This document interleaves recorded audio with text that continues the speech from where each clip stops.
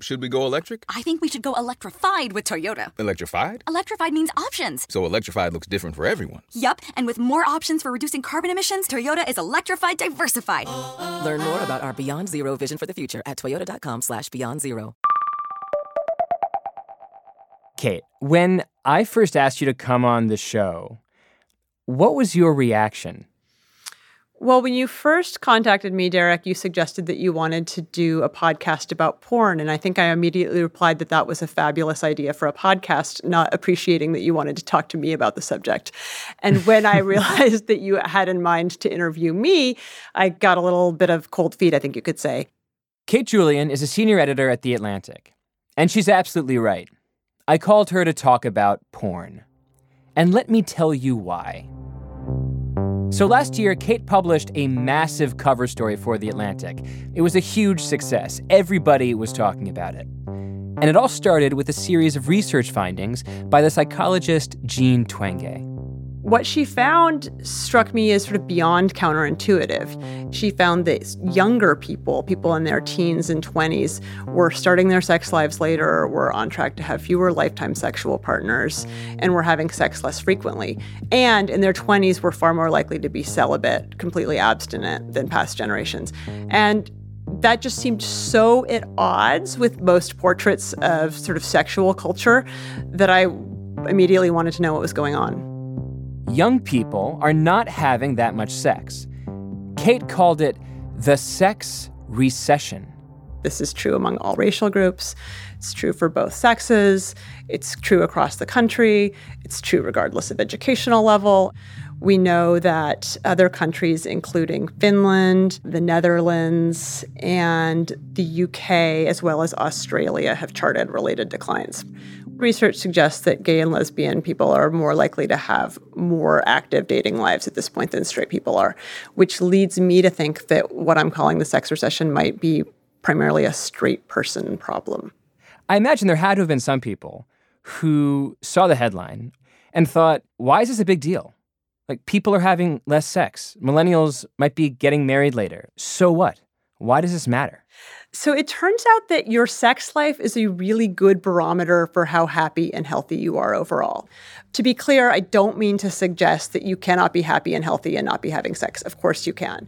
But overall, studies find this really consistent association between well-being and your sex life. You encountered a lot of theories about why this might be happening. Can you give me a brief rundown, if you can remember all of those theories?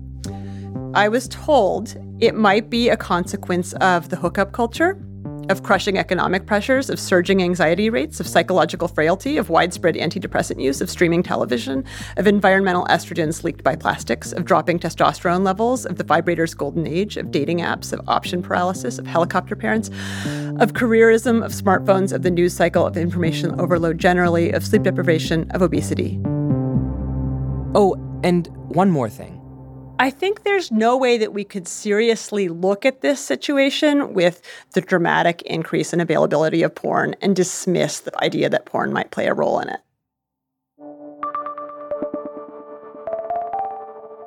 Sex and tech go way back. One of the first books off the Gutenberg Press was a 16th century collection of sex positions.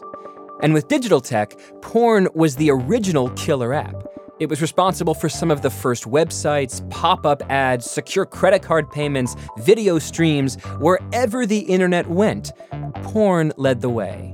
And debates over its destructive powers followed. I discovered in the course of researching and reporting my piece that the porn questions are unbelievably contentious, and so I got a little nervous. Where did that nervousness come from? Well, in part, it's because the public debate about porn has turned really pretty ugly. Why so ugly? Because as you're about to hear in this episode, conversations about porn aren't just about porn. They're about morality, power, ethics, love, crime, violence, technology. The people who care a lot, and the people who disagree with them care just as much. I should say that this episode will mention instances of sexual violence, and it may not be for everyone. some of what you hear may not sit well with you. So, given the sensitivity and the stakes of this issue, how do we even frame the big question here? The question we need to ask here is not so much the conventional one of, is porn causing less sex? The question might be more, we are watching porn. Surely that is affecting us in some way. How is it affecting us? For The Atlantic, I'm Derek Thompson. This is Crazy Genius.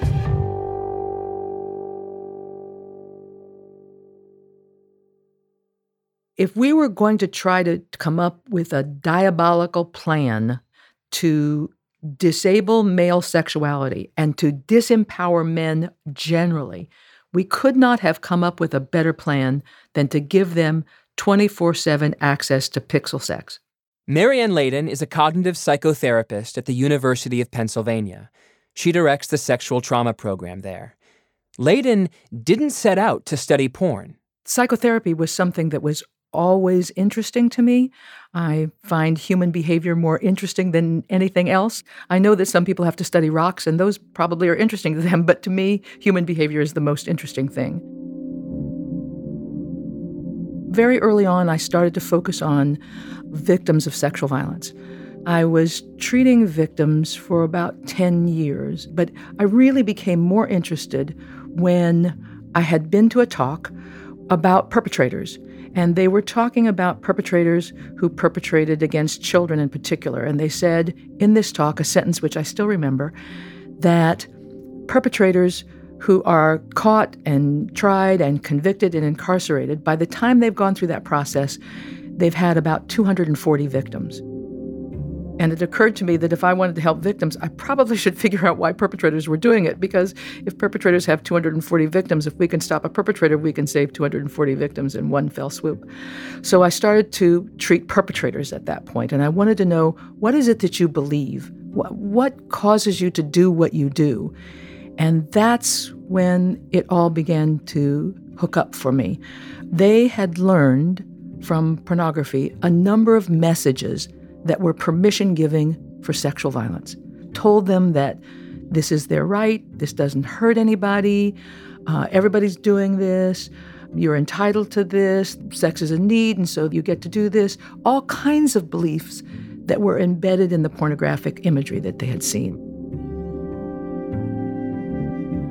Ever since she hit upon this connection between perpetrators of sexual violence and pornography, Layden has become one of the field's more famous and respected anti-porn advocates.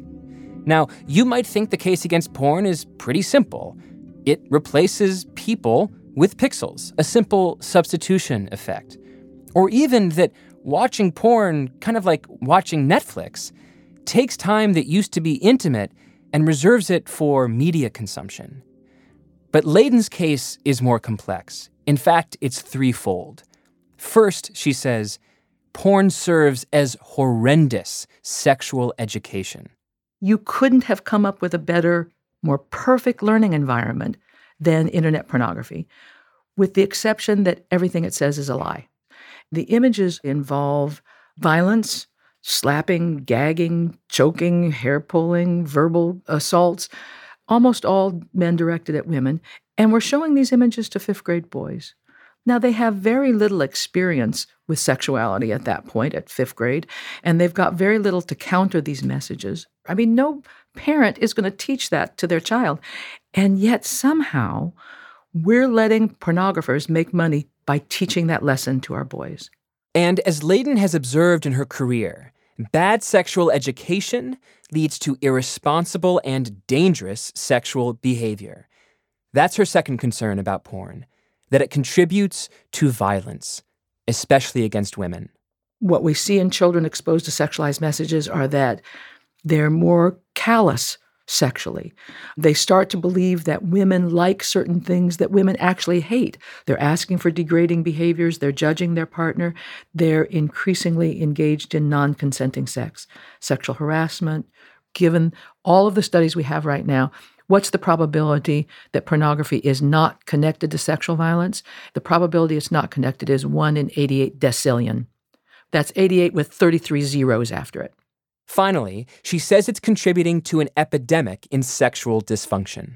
We're seeing this dramatic increase in erectile dysfunction in our young men. Like, we used to think of erectile dysfunction as an old man's disease. Now it's a young man's problem.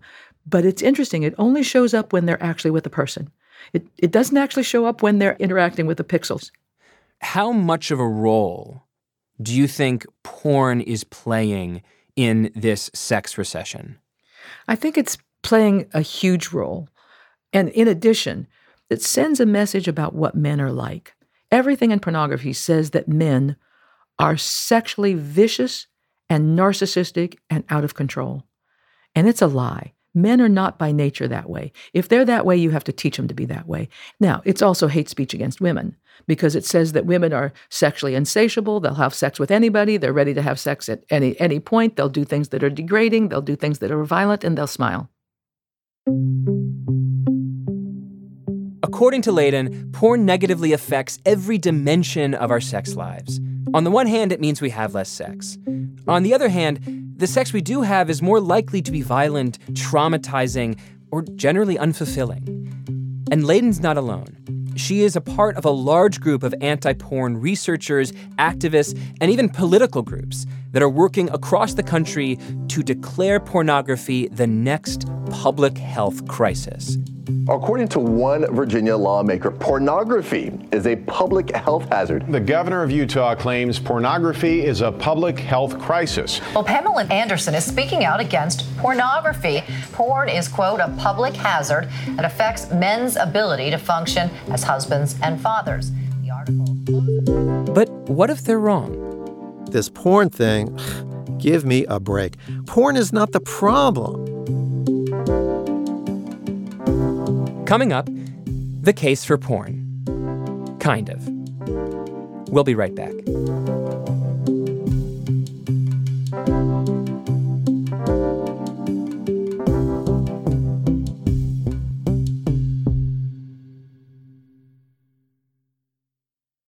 So, should we go electric? I think we should go electrified with Toyota. Electrified? Electrified means options. Yes, we could go all electric with the Toyota BZ4X, but then there are hybrids like Grand Highlander, or we could do something in between like a RAV4 plug-in hybrid. So, Toyota is electrified diversified? Yup, and with more options for reducing carbon emissions, the closer we all get to Toyota's Beyond Zero vision for the future. Exactly how much coffee have you had this morning? Learn more about our Beyond Zero vision for the future at toyota.com/Beyond Zero.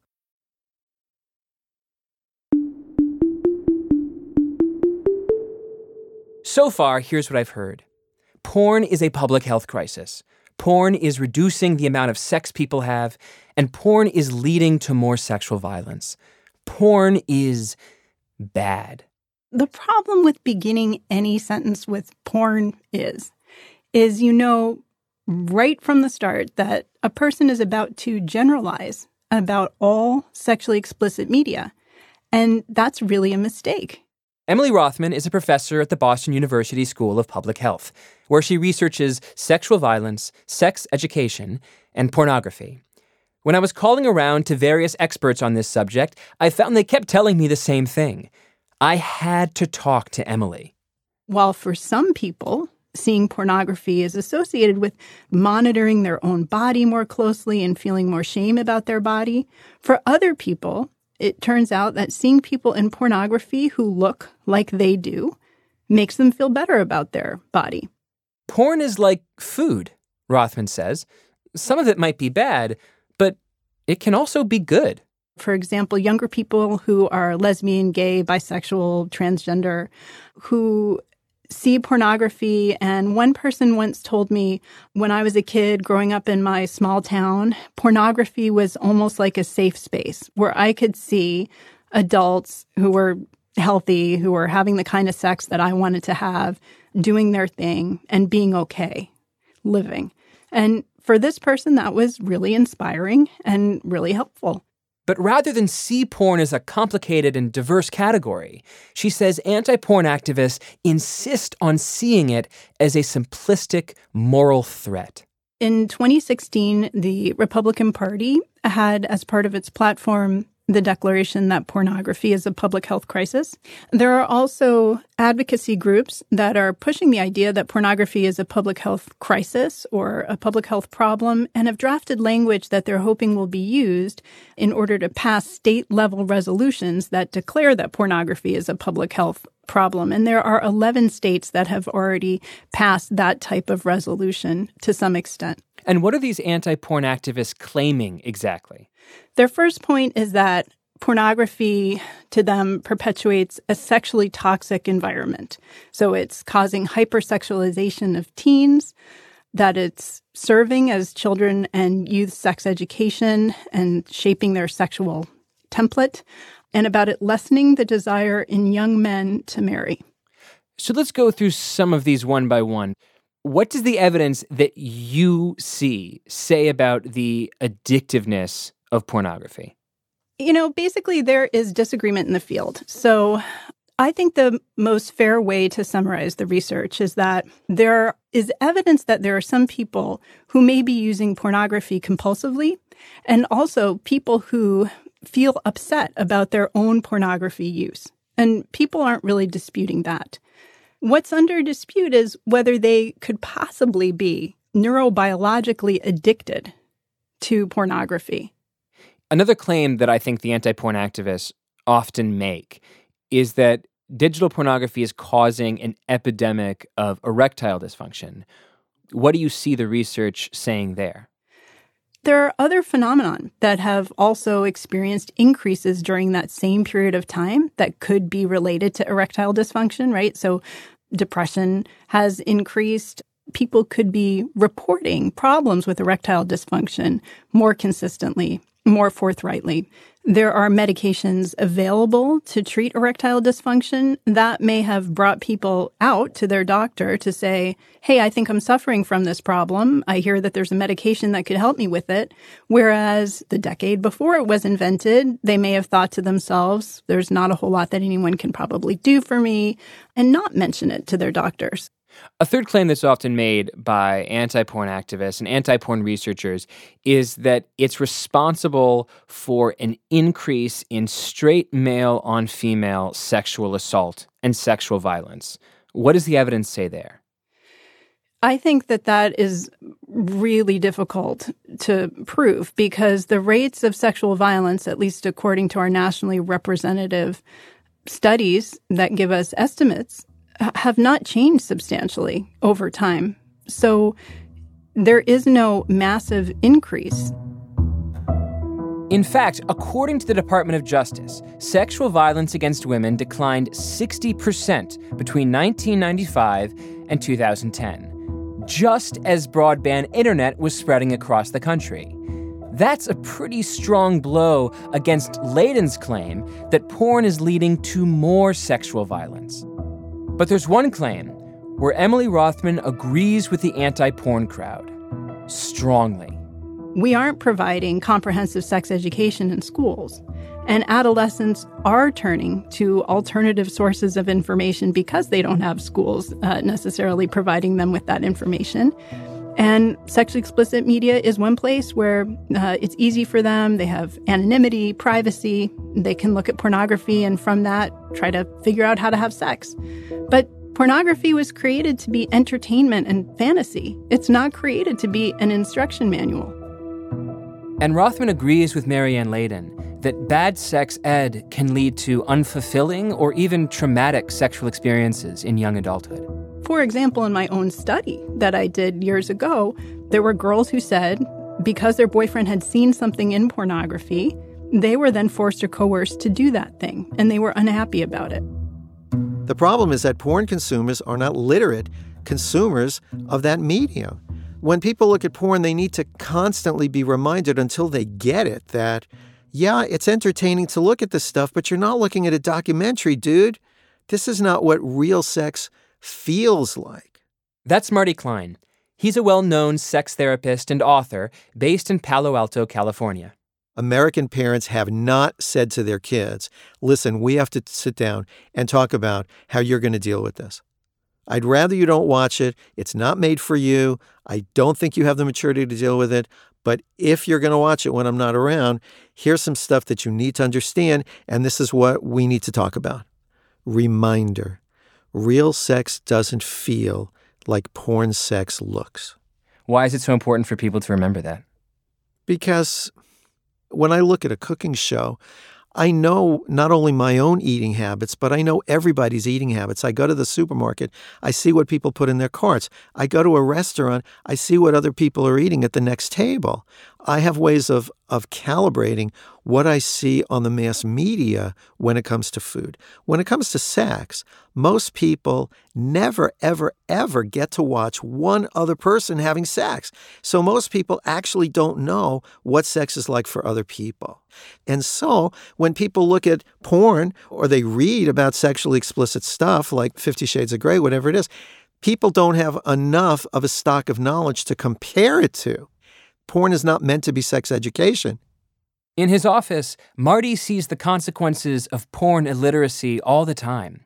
Many of his clients say porn is the reason why they're struggling in their relationships.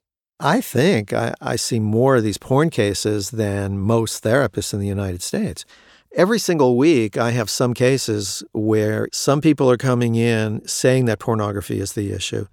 If I heard that there was a sex therapist who every single week was hearing from couples, hearing from patients that their relationship was falling apart, their marriage was in crisis, and porn was playing a role, I would expect that therapist to say, porn is a public health crisis.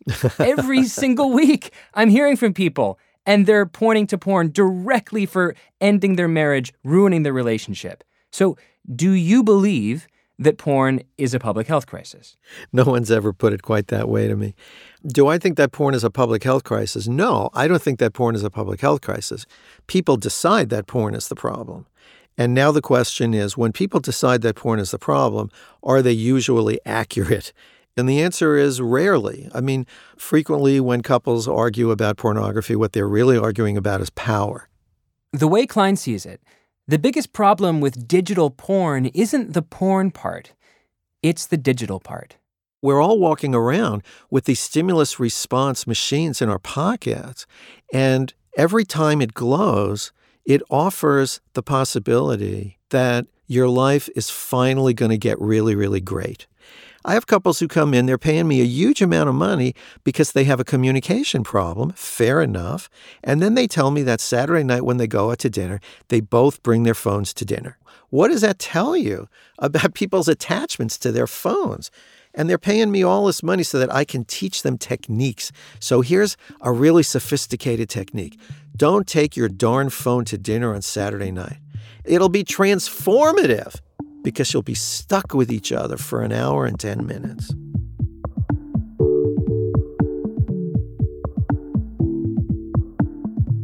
Everybody I spoke to comes at the issue of pornography from a slightly different angle.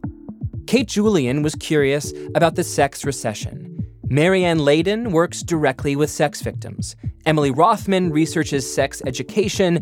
And Marty Klein, he just wants couples to be happier. There are major disagreements among them. And I'm ultimately persuaded that digital porn is not solely responsible for an epidemic in sexual violence or dysfunction or the sex recession. But there's one issue where everybody agreed. The most dangerous aspect of pornography is that it offers vulnerable consumers an infinite buffet of false and potentially harmful ideas about the world. But so does the rest of the internet. If porn substitutes for the human touch, so does social media. If it serves rubbish in lieu of quality online education, well, so does YouTube. It's ironic.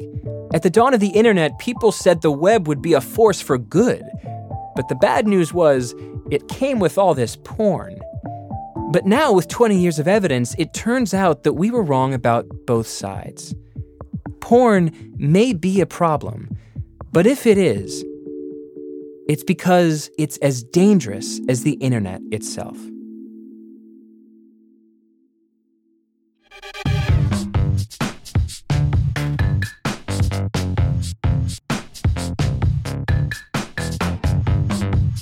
Crazy Genius was produced by Patricia Jacob and Jesse Brenneman, with help from Kevin Townsend. David Herman is our engineer. Breakmaster Cylinder composed our theme song and all the music in this episode. Catherine Wells is the executive producer of Atlantic Podcasts. Adrian LaFrance is our executive editor. I'm Derek Thompson. See you next week.